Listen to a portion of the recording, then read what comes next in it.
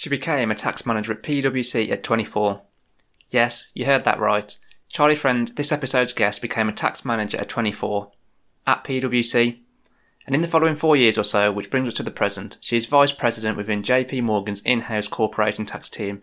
How has she achieved all this so young? She took control of her career, which is the focus of this episode. Why you should take control and how to do it.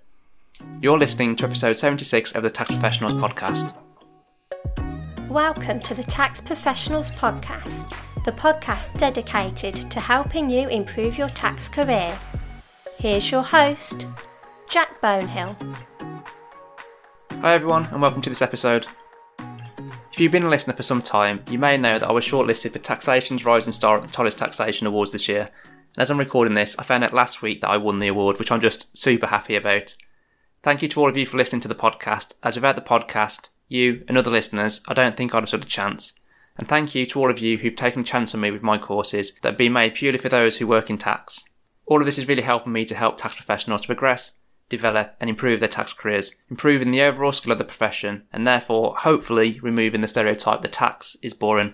Anyway, I'm hoping that winning the award will help to spread the word about the podcast and my courses so that I can continue to help tax people bit by bit. On to this episode. This episode is all about how to take control of your tax career so that you can take it to where you want, wherever that is. That may be towards becoming a partner, head of tax, or a job that has an excellent work-life balance with work that you enjoy. It's completely up to you, but it starts with taking control. And joining me in this episode is Charlie Friend, who has done such a good job of taking control of her career, and I respect how she has done it.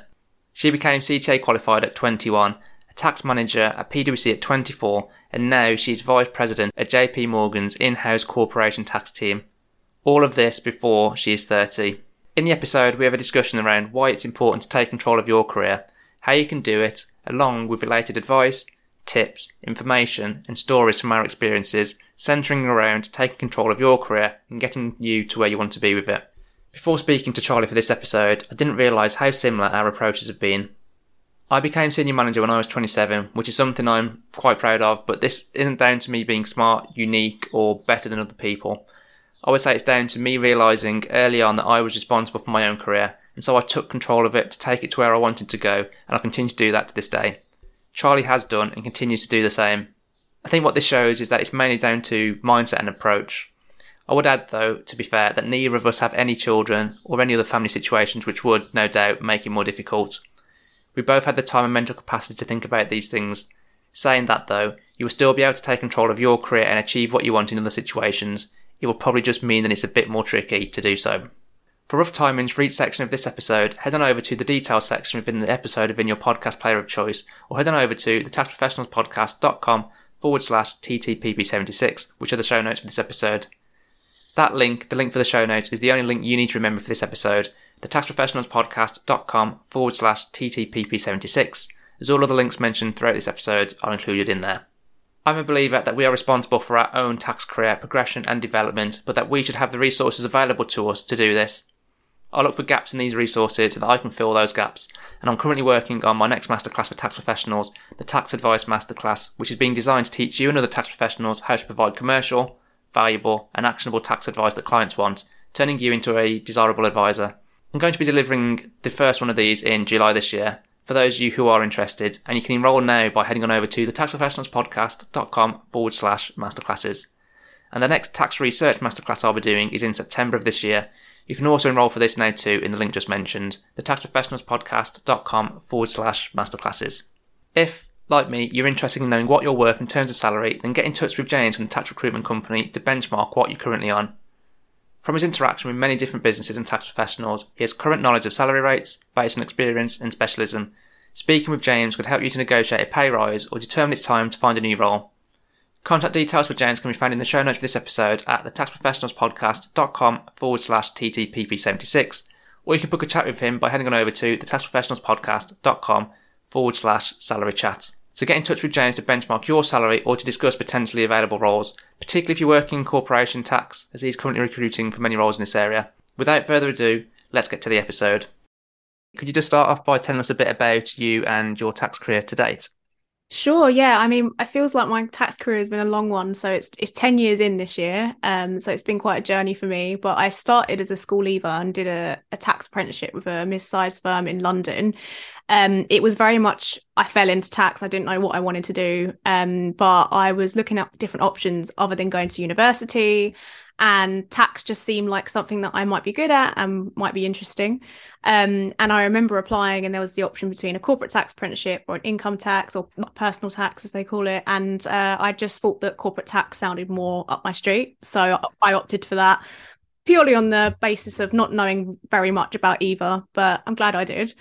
Um, I went and found out, and they basically said, this is how you do tax qualifications. It's the ATT CTA. It's a new thing that we're trying, and we haven't had an apprentice before, but that's sort of the route we want you to take. There's a bit of flexibility as to how you do that, but if you want to do it really fast and get them out of the way, that's up to you. If you want to sort of take your time, do them over a number of years, that's also fine. Because I was just fresh out of A levels, I was really keen to sort of ride on the back of my motivation for studying, and continued with that. So I managed to do both the ATT and CTA by the time I was 21. And studying, as I'm sure you'll know, with a full-time job is just completely ridiculous. It's really difficult. So that also motivated me to be like, right, let's just get this out of the way. And then I was doing predominantly sort of compliance-based stuff, which I think is quite normal when you first start training in tax. And I was kind of doing all sorts of different things that fall under the umbrella of corporate tax, from, corporate tax returns, CT61s, capital allowances. But then I started getting a bit frustrated once I qualified that I weren't doing the meatier, sort of more advisory pieces. So I fed that back, and there was just kind of no movement there. So I thought, right, after 6 months, I'm going to start looking to make the move. And I was keen to go to the Big Four because I'd met quite a few people in tax who had trained there. And I thought, where else to get the advisory work? The PwC is where I ended up going to, and I joined the M&A tax team, and I definitely got all of the advisory work from that. It was definitely a massive change of pace, but it gave me the challenge that was after, to sort of step up after doing the CTA. And then my sort of next step, I was like, right, I want to get to manager, and then really sit down and think about what do I want to do with my career from here. And I just knew that I didn't want to be a partner in practice. That was just something I could never envisage for myself. So I just thought, you know what, I really wanted to go in-house ever since I started, but I was waiting for the right time. And I thought manager level was probably a good time to do that. So I just kept, learning as much as I could at PwC, and thought, right, I'm going to wait for the best in-house role to come up. And at that point, I will jump ship and, make the first move in-house, which at the time I was like, it has to be the right thing. It's really crucial. It could mess up my whole career if I don't pick the right path. So it was quite overwhelming, because obviously you think, like, where do you go in-house? What's a good place to go? It's very different in terms of, there's no structure like practice has with progression. You're going to be a manager, then a senior manager, and so on and so forth. So what I did is I just focused on the industry that I most enjoyed working in when it came to tax, and that was kind of fashion and retail. So when a role at Selfridges came up to be their corporate tax manager, I was like, this is it. It took quite a few months of just sort of waiting for the right role to come up. I didn't want to move to something that I wasn't quite set on. And so I thought that was just like the perfect role for me, because it had the balance of the compliance stuff and the advisory, work that I had done. And then COVID hit. So it was very much head down in the tax world, as I'm sure you had the same thing. It was just insane, the amount of stuff that was going on, particularly for retail businesses and all types of businesses. But tax was really busy. So it was very much just learning all of the things that came out of that.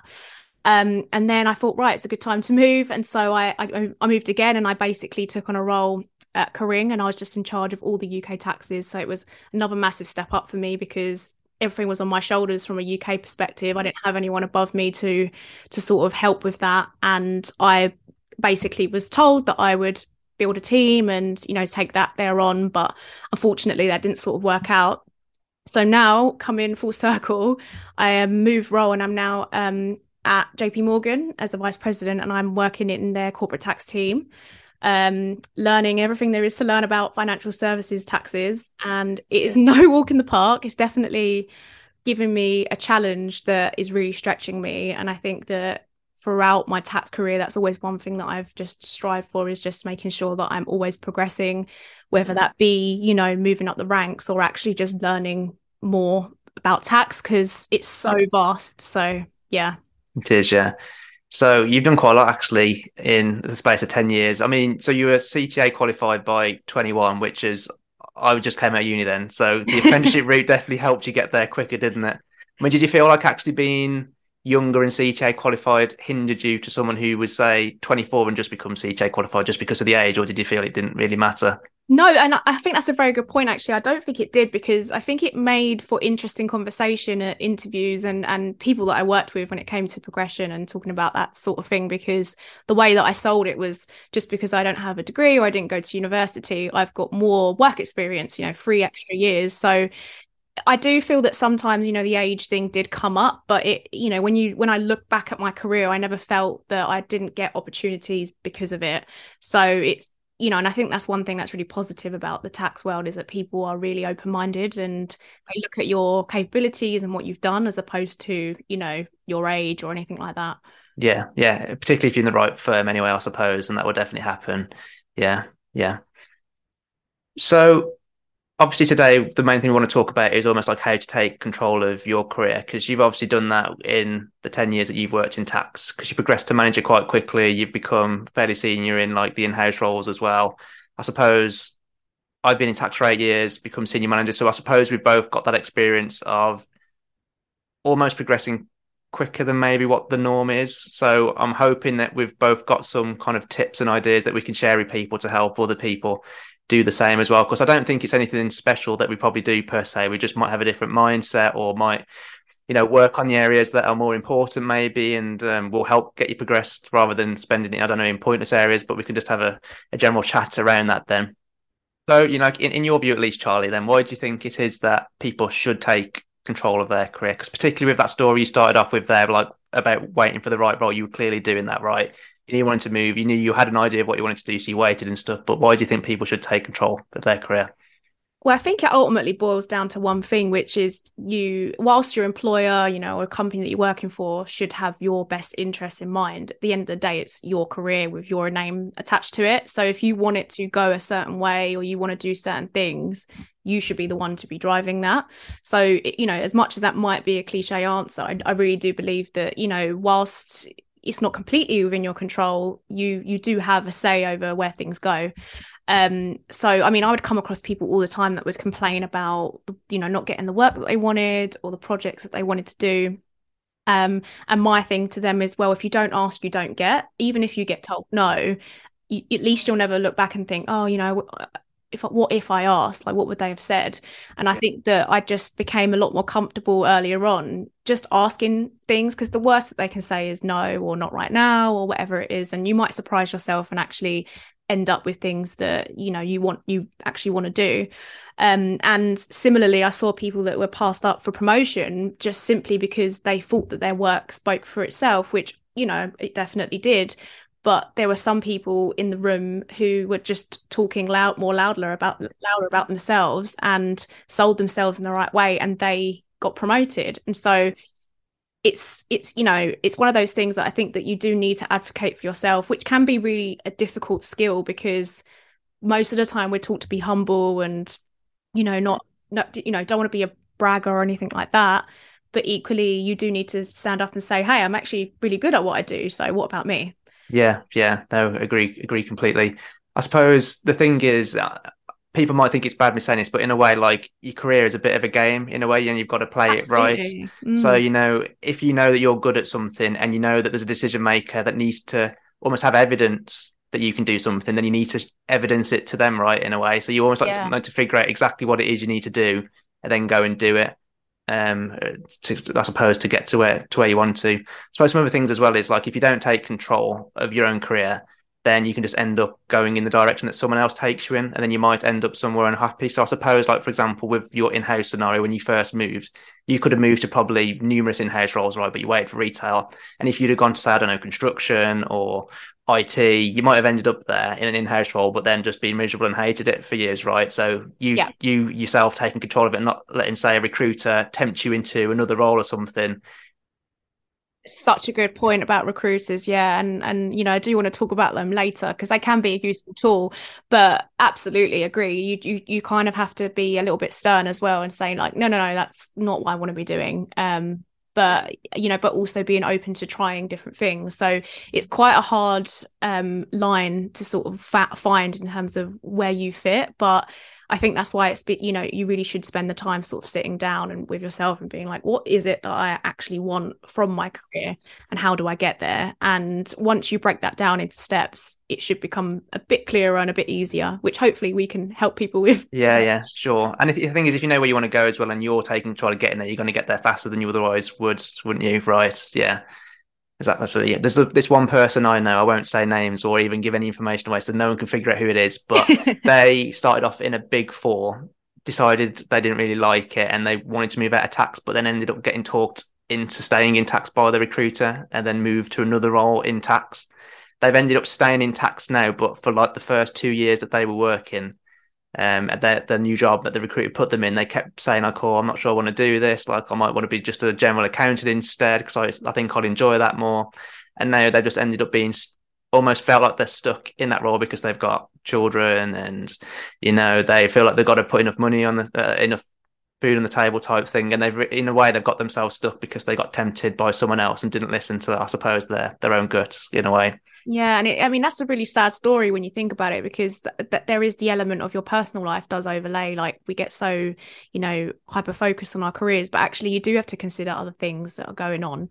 And money, is why we work at the end of the day. And so yeah, when you're at that point in your life where you don't have the flexibility and freedom, let's say, to do something else, if you wanted to, it is really sad that they then feel stuck, which is why we both think it's so important that you really do take charge and take control over what it is you really want to do. Mm-hmm. Yeah, no, absolutely.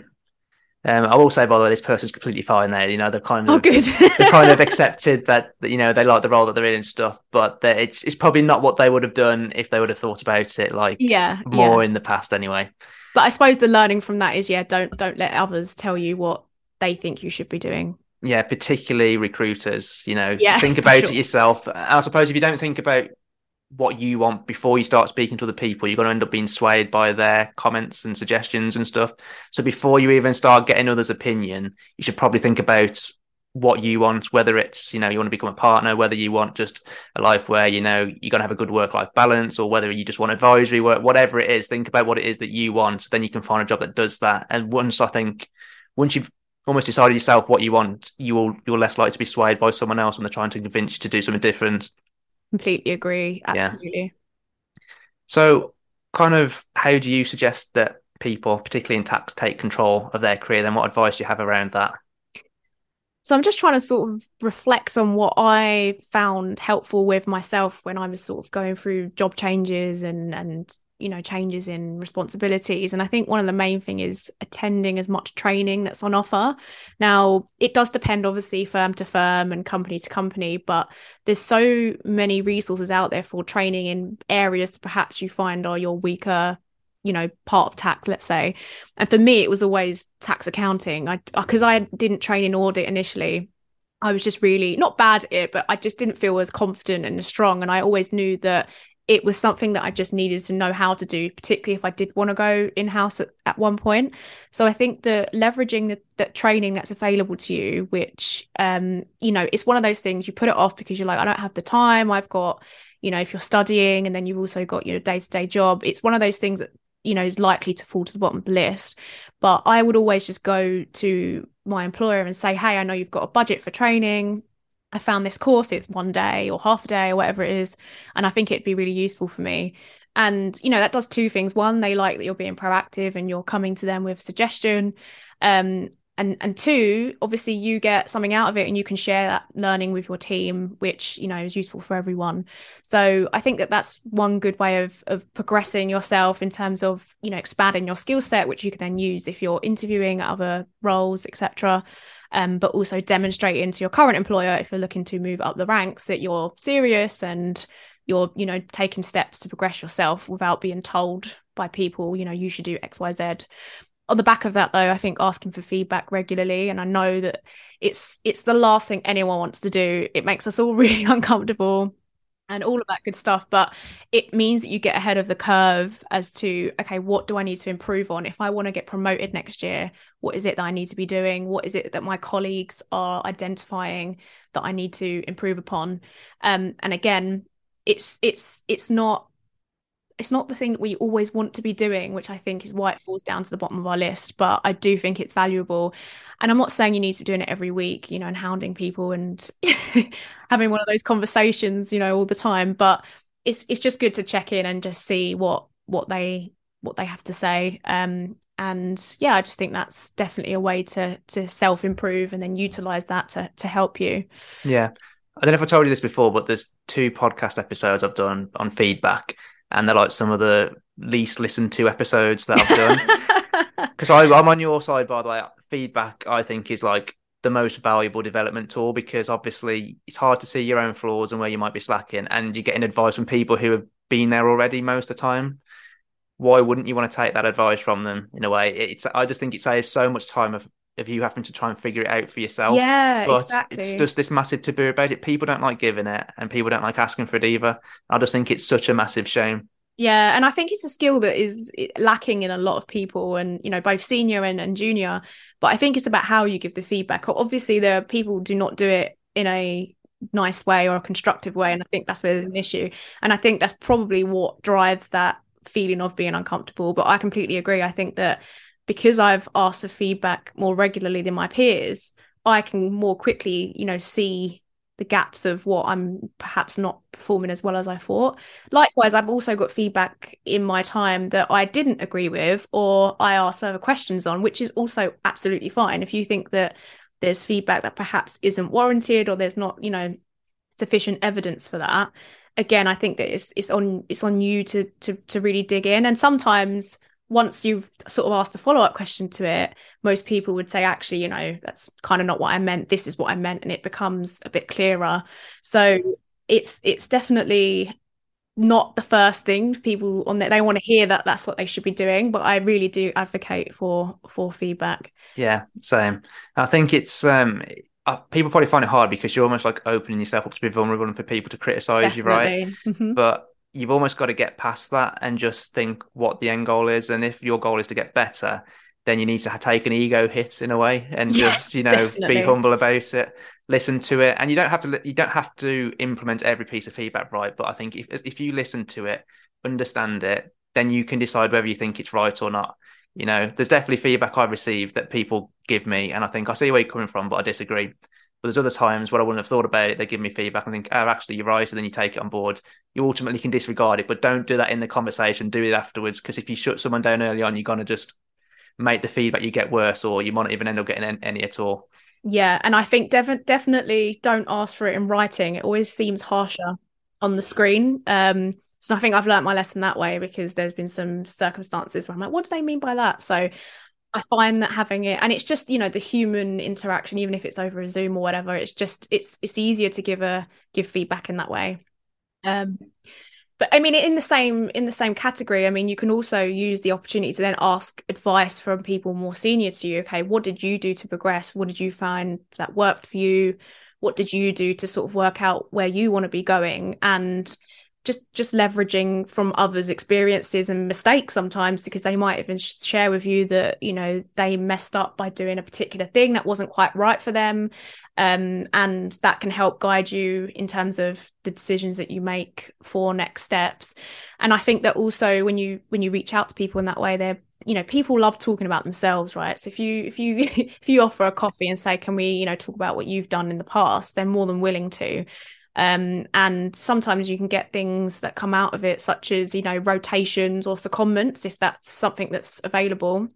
And that way you can take control of your career, and even if it's a 3-month stint doing something completely different that you have an interest in, you can then find out whether that's for you or if it's definitely not for you. And I think that that's also really valuable, is working out what you definitely don't want to do.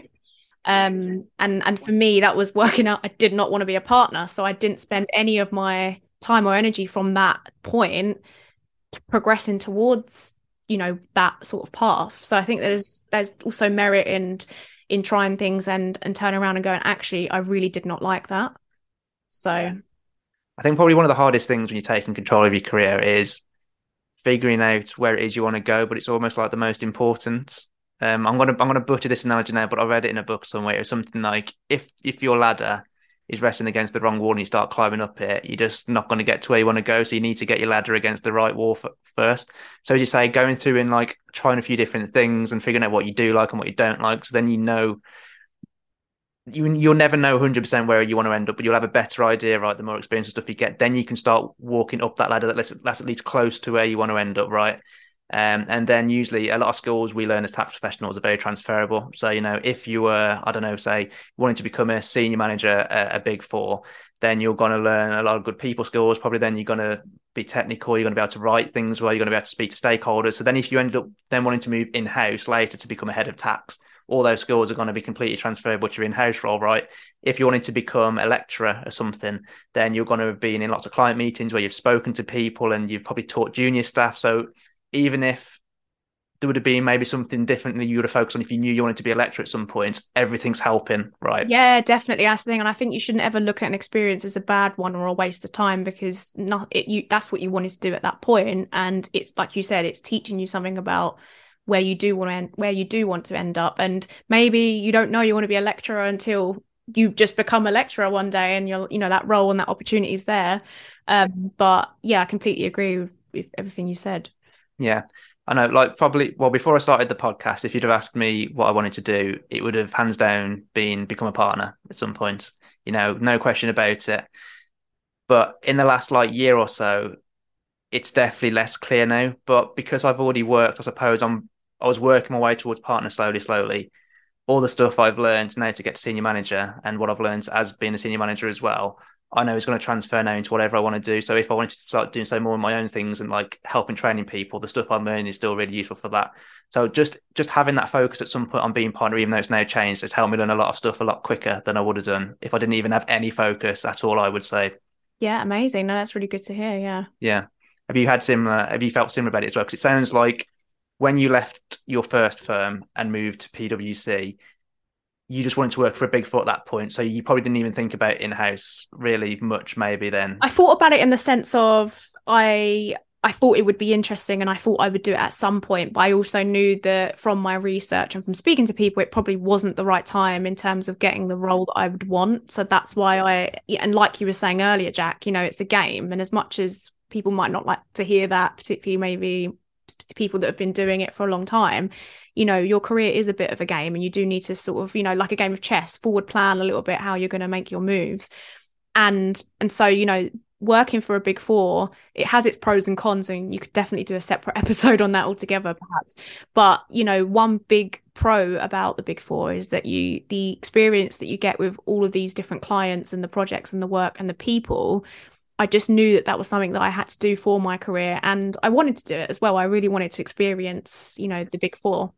And so, you know, it was definitely, as I said at the beginning, you know, a combination of I wanted to do more interesting advisory work. Not to say that the compliance work isn't interesting, but, you know, I had done it for 4 years at that point and I was ready for something different. So for me, it was a combination of, you know, wanting to try it out, wanting to have that particular type of work and just wanting to experience working for a big four. Probably about 6 months ago, I got to a point where I was making myself not miserable at work, but I was enjoying it a lot less than what I used to. And it's because I was solely focusing on what I needed to do for that next promotion. And I started doing a lot of the things I didn't like because, you know, that's what I needed to do to get the promotion. I stopped doing the stuff that I enjoy and work just became not fun at all. And I was like, I need to stop this because it's making life miserable. And I might become director, but I'm not going to enjoy it. So what's the point? So I changed it and I was like, I still want to get there, but I'm going to make the time scale a bit longer and I'm going to focus on getting there whilst doing the stuff that I enjoy doing, because I think if you're enjoying it, you're much more motivated to get there as well, aren't you? Yeah, exactly. And that's from you taking stock and saying, actually, I'm not happy at the moment. What is it? Is it tax? No, it's not tax. What is it, my job? No, it's not my job. It's the fact that I'm trying to, opt for getting this promotion, I don't know, a year before perhaps I'd originally planned. And it's not working for me in terms of my mental health or, anything like that. And I think that's when you then have to sit down and go, right, how much does this mean to me in terms of getting it in this time frame? And like you say, now you're hopefully 6 months on, you're happier in terms of for your own personal career trajectory, what you're doing. Yeah, absolutely. It's amazing actually how quick it can change when you just start doing more of the stuff you like. So I actually sat down and I listed all the things I really enjoy doing, the things that I think are okay and the things I really don't want to do. And I was just like, I want to spend roughly 50% of my time doing stuff that I enjoy and try and basically pass everything off that I don't. So obviously it never works quite like that. Still some of it there, but within probably a month, I was back to really enjoying work again, like literally just a month. Yeah, I'm a massive advocate for lists because you think things in your head, but until you write it down or you see it visually, it just does something different for me in terms of it clicking. So that's definitely the way forward, is just writing a list somewhere, whether it's on a notes on your phone, if you're on the train, you've got a bit of time. I really advocate for just writing it down and not judging yourself whatever comes out, just being completely honest. And it does help more than probably people would anticipate, and it worked for you, so there you go. Did, yeah. And I've literally looked at it every day now for like that list every day for 3 months. At the start of the day I do it, because then if I'm like tempted to go and do something that is going to get me close to that promotion, I just think, but should I do that? I know what I like doing, I know what I don't like doing. Am I just going to make myself miserable? It always reminds me then to just think a bigger picture rather than just in that moment all the time. Exactly. So, yeah. Amazing. Just a reminder to benchmark your salary, find out what you're worth, or discuss available tax roles. Get in touch with James at the Tax Recruitment Company. His contact details are in the show notes, or you can book a call with him by heading on over to thetaxprofessionalspodcast.com/salary chat. You head on over to thetaxprofessionalspodcast.com/masterclasses. You'll be able to see all details around the tax research masterclass and the tax advice masterclass, including how to enrol. You obviously became tax manager pretty quickly, or pretty early into your career. Was it about 5.5 years? Yeah, I think so. So you'd have been like, what, 23 and a half, 24 when you were? Yeah, I was 24 and a half actually, I think. But okay. Definitely I do remember that, because a lot of people were impressed. Obviously people would be shocked to hear my age before, but it became one of those things that I just didn't mention until someone quite explicitly asked me. But I think that, as I was saying earlier, it's never been like a hindrance at all. They promoted me regardless of my age, which they should do. It should be about your capabilities and what you can do. And, in terms of years of experience, I had 3 more than most people that were at that sort of stage, who were 27, 28 going for manager, let's say. So in my mind, there was kind of no difference other than one had a degree, one didn't.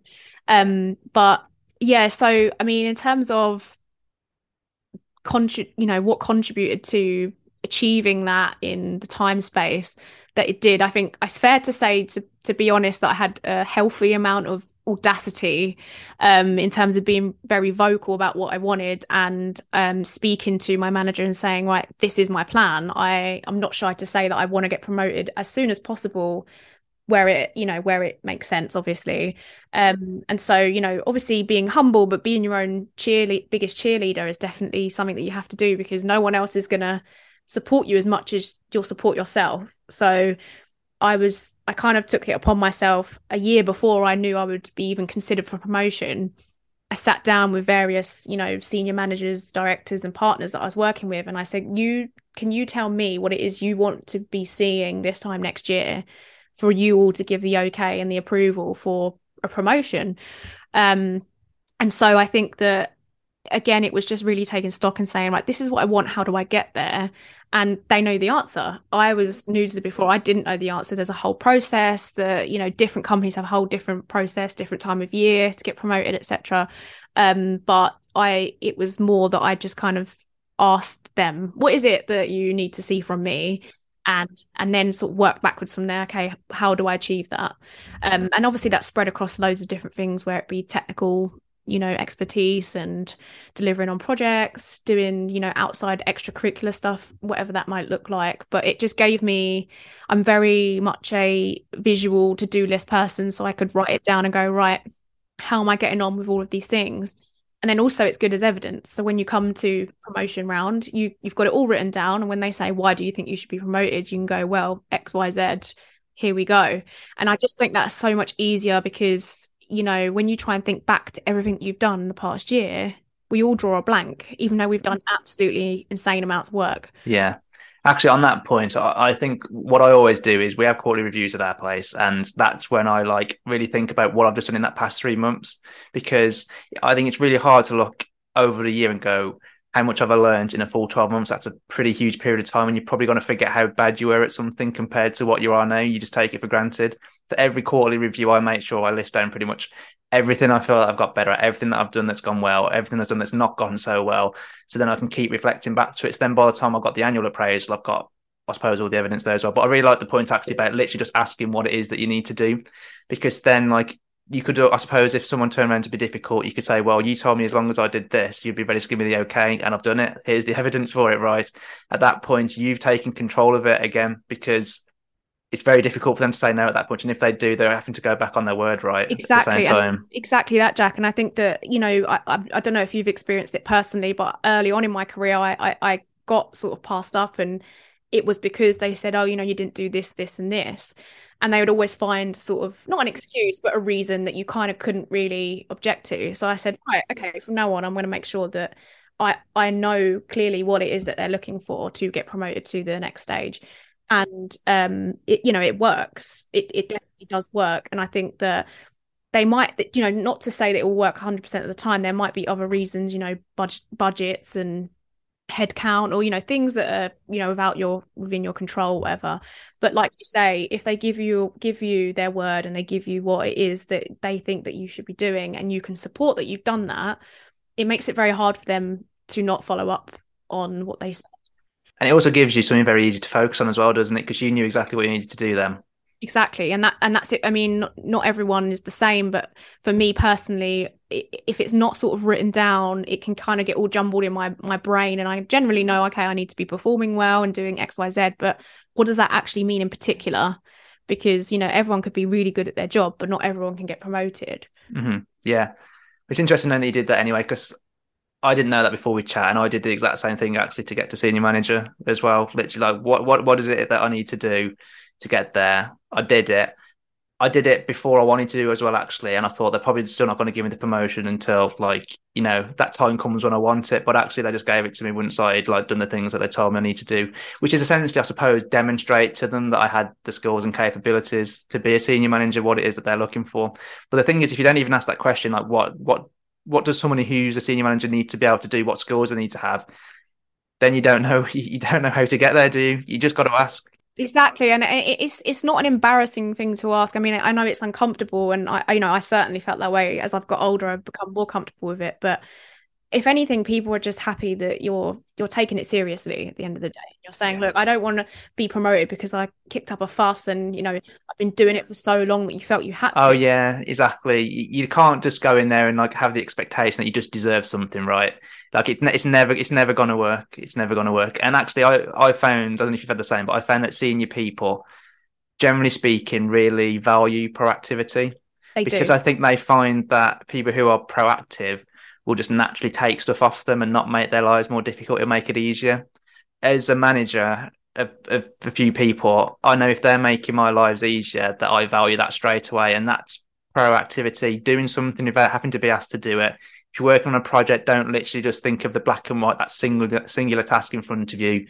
Proactivity generally, I would say, is good for progression. And definitely, you'll get promoted, leaps and bounds before other people, and because you're demonstrating, like you say, proactivity is definitely up there. And I think that sometimes it's hard to know, especially when you're early on in your training, it's hard to know how to be proactive. But it doesn't mean that you need to have all of the answers. It could be that, let's just say you're really early on and you say, okay, look, I'm not really sure how to draft this particular letter, but I've put in the key points in the summary of the issue?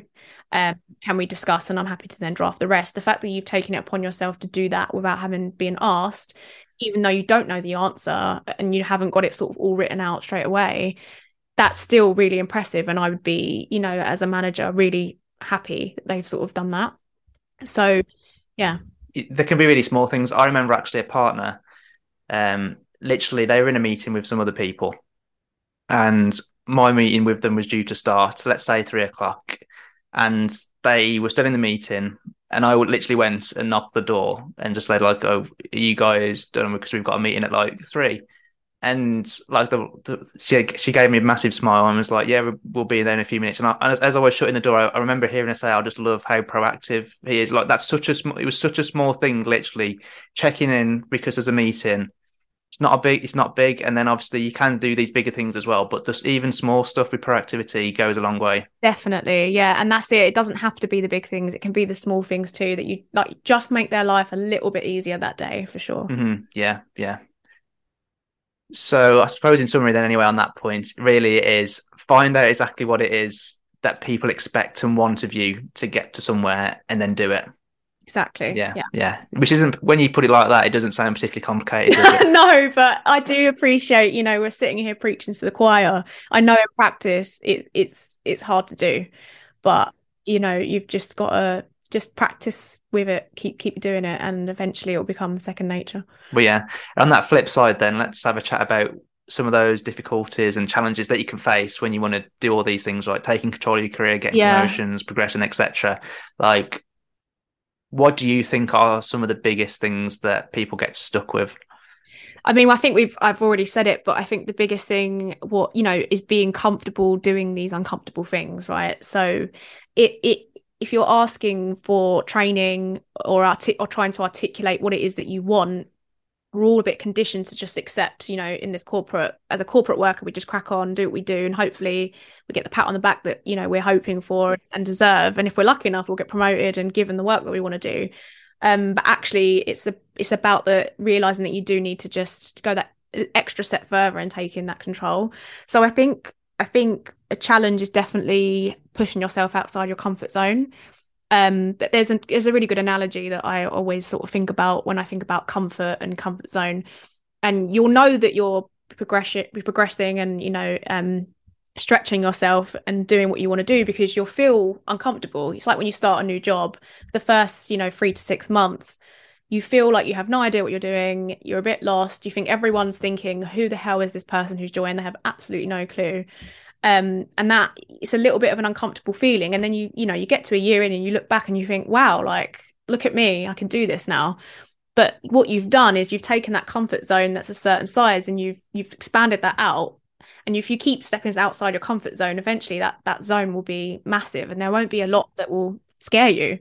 And suddenly once you've done it once, twice, 3 times, it's almost become something that you're just you can do without feeling too uncomfortable. So I think that the biggest thing when it comes to taking charge is just admitting to yourself that you are going to have some uncomfortable conversations, some uncomfortable, just like not even discussions with yourself, but just sort of thought processes with yourself in terms of taking the time and energy to think, what is it that I want? And, you know, I'm definitely the sort of person, if I don't have an immediate answer, I can get frustrated and think, oh, I'll deal with it another day. But you really need to just be, you know, tough with yourself and say, no, let's really sit down and work this out. And I think there's also an element of just the timing of things. There might be, you know, perfect role for you and it's not the right time. You know, it's talking about personal life. Perhaps it's not the best time for you to move, or you're second guessing yourself in terms of, so I had a lot of second guessing on myself when I did move roles a couple of times. Am I pigeonholing myself? If I go into retail, is that me done? You know, that's the only industry that I can work in. And I think that there's an element of trying to sort of find some comfort in the fact that you're not committing to doing one thing for the rest of your life if you don't particularly like it. So I think there's a difficulty of, I think for me, my main difficulties are just having conversations with yourself about how you feel about things and taking a risk, because moving jobs or trying something new is a big risk because it might not be what you hope it to be. Yeah, no, agreed. The thing about pigeonholing, by the way, I had probably the same thought process as what you did. Like, am I becoming too specialist too young, because I already work in employment taxes, which is specialist. I already think jobs in that area are more restricted than, say, corporation tax, because you Agreed, see yeah. far less employment tax in-house roles, for example, than you do corporation tax roles. And on top of that, I was doing like 95% work in the recruitment sector and like some very specific projects. Looking back, I understand why I felt like that. Well, of course I did. I went through it, but looking back, I learned a lot of skills there that I wouldn't have learned as quickly if I was more of a generalist younger on, because I got in front of clients earlier. I was running client meetings earlier. I was writing advice earlier. That was like close to the final version a lot sooner than what I would have done if I wasn't pigeonholed. And now I know that I know the other employment tax knowledge. And if I wanted to work in a broad area, I could very easily, because I've got it there and I've got the skills that I probably wouldn't have got as quickly otherwise. So I do understand the worry about pigeonholing, but actually I think you end up learning a lot of skills that are very valuable anyway. Because tax knowledge, I would say, as you get more senior, is the easy thing to learn. The more difficult thing to learn is the soft skills that are around the edges. Completely agree. You've taken the words right out of my mouth. That's what I was going to say. It sounds you worry about the pigeonholing thing, but actually what you do is you learn how to research tax and how if you can do it with that particular issue, who's to say you can't do it in other areas of employment tax? So yeah, completely agree. I think it's definitely a normal feeling, like you said. Looking back, you get why you felt that way. And for hearing it, I'm like, wow, that's very specific in terms of what you were doing, but it hasn't hindered you at all. If anything, like you said, you've just done things earlier, which when you take anything that you do in your day-to-day job, they are transferable skills in all scenarios. You can not spin it because it makes it sound like it's not what it's meant to be, but you can rephrase what you do and really sort of pull out, okay, what is it that I'm actually doing day to day? Fine, I'm a tax advisor, but who's to say that I can't take that skill and apply it to something else? So I think that just taking that risk, doing it, realizing that you're not pigeonholed, there's a lot to learn, and there's ways that you can sort of leverage into your new role. It's fine. And and I've done it for myself now. I was in retail, fashion, very much, heavily focused, very VAT heavy businesses. And now I work for an investment bank, two completely different worlds. And, when I went to interview there, it didn't restrict me. If anything, they were like, okay, so what you've demonstrated is that you're not a VAT specialist or a customs expert. But what you can show from that skill is that you picked up new information, you've applied it to the business, and that means you can do it again here if you do this role. So actually, it's just about thinking, right, how can I reframe this in a way that is going to click in their mind that they're like, yeah, this person is capable, even if they've never done this particular area before. I think, didn't you say right at the start of the conversation that like the hardest thing about this new job that you've got is picking up the financial services tax stuff? Well, that's the thing that you needed to do, right? Because all the other stuff you already knew to do is literally just learning the new knowledge. But it sounds like you're getting on fine with that. Now you're a few months in. Well, yeah, I mean, I think that that's very kind of you. I would say that it's the learning curve is probably the steepest out of my entire career, interestingly enough. It's very closely followed by the CTA.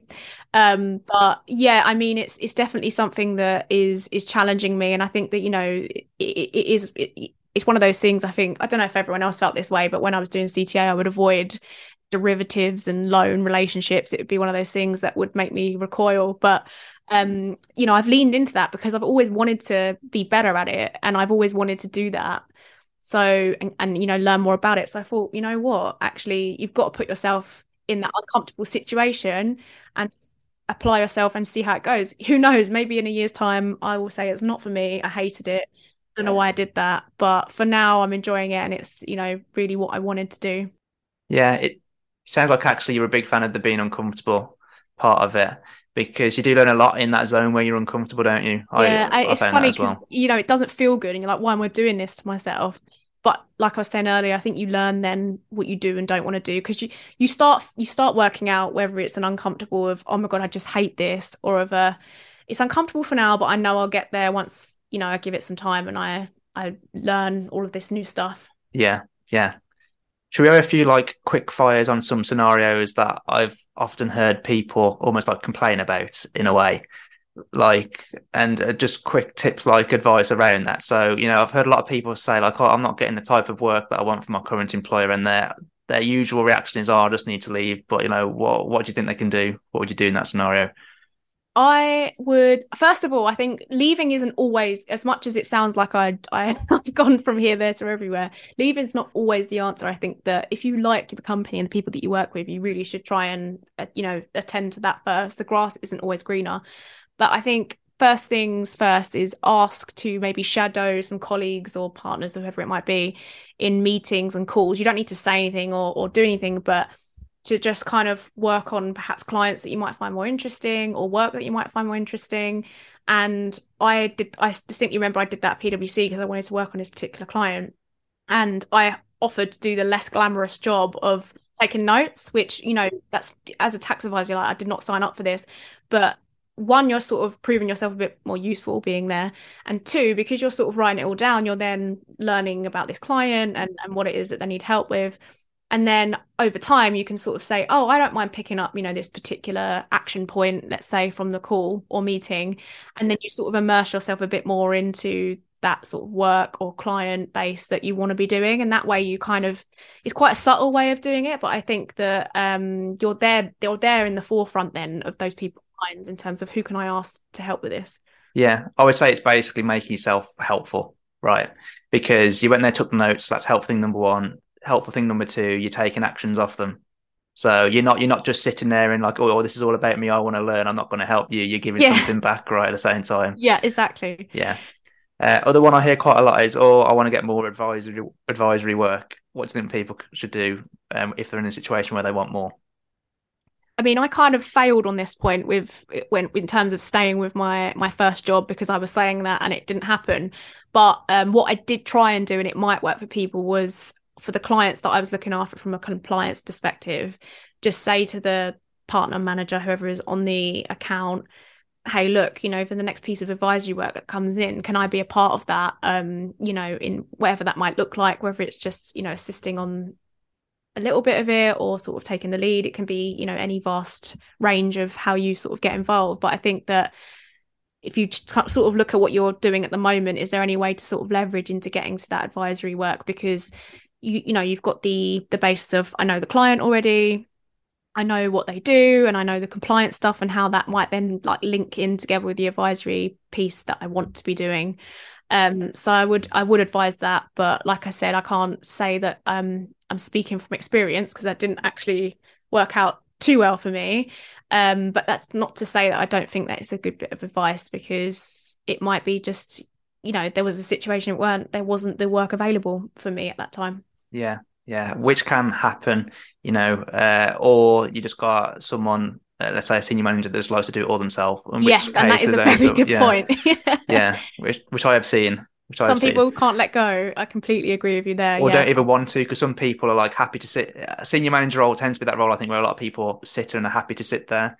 And if they know they like to do certain things, they will make sure that they do those certain things, sometimes at the expense of you. And you've got to accept that, I suppose, in a way. I'll say one other thing about getting more advisory work is if you can make yourself useful on an advisory project by becoming good at something, whether it's taking notes, whether it's doing the research, or whether it's actually writing the actual advice itself, and you can then demonstrate that to someone who works in advisory projects, they will see that you're not going to be a hindrance to them on those projects. And I think that's the big thing, particularly when working with junior people on an advisory project. You can feel like actually you're going to lose time by involving them.